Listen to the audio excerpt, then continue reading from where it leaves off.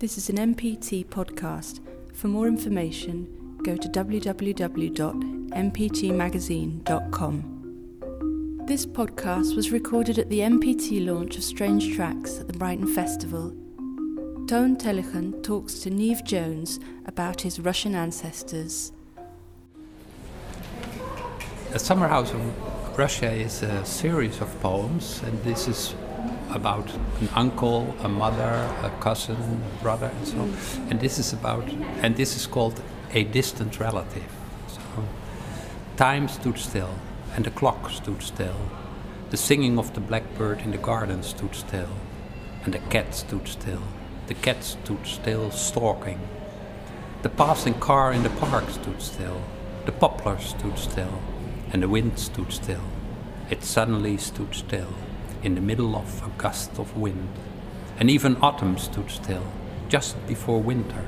Autumn stopped dead in all its bleak brilliance, while an old man was trudging along a sandy road, on and on, in the north near White Sea, and in the south, en route to Samarkand. Thank you, that was amazing. What are your ties and links to Russia? What's your relationship? Well, my mother was born in Russia. She was from a Dutch family who lived for generations in Russia and who became more or less, to say that word, Russified. So my grandfather was born and his father was born there. And already they had a shop in St. Petersburg in 1780 and so on.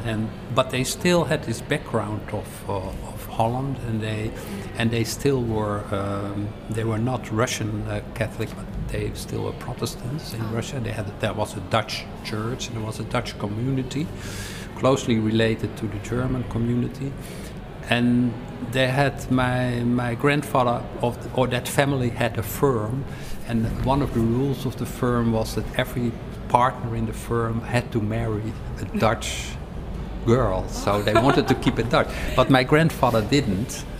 He married my grandmother was from the Baltic states and she was more or less French. So he could not be a partner, but he was he still was in the business of the family, but he was absolutely not a businessman.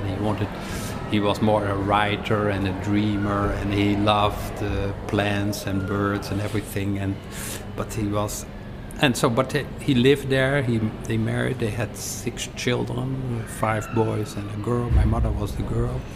And in 1918, during the Russian Revolution, they lost everything and they had to flee, and they came to Holland where they still had some roots and so on. But my mother's language was Russian. She didn't speak Dutch when she arrived, but she was in 1918, she was 9 and so on. And I wrote this whole cycle of poems about that whole family, and this is a distant relative. It's not about one particular member of the family, but I just wanted to write about this huge expanse of Russia where they have the White Sea in the north and Samarkand, which is not even Russia, but it is in the Soviet Union, but it was outside. I think it was Russia already. Samarkand was Russia, yes. Since the 19th century, yes.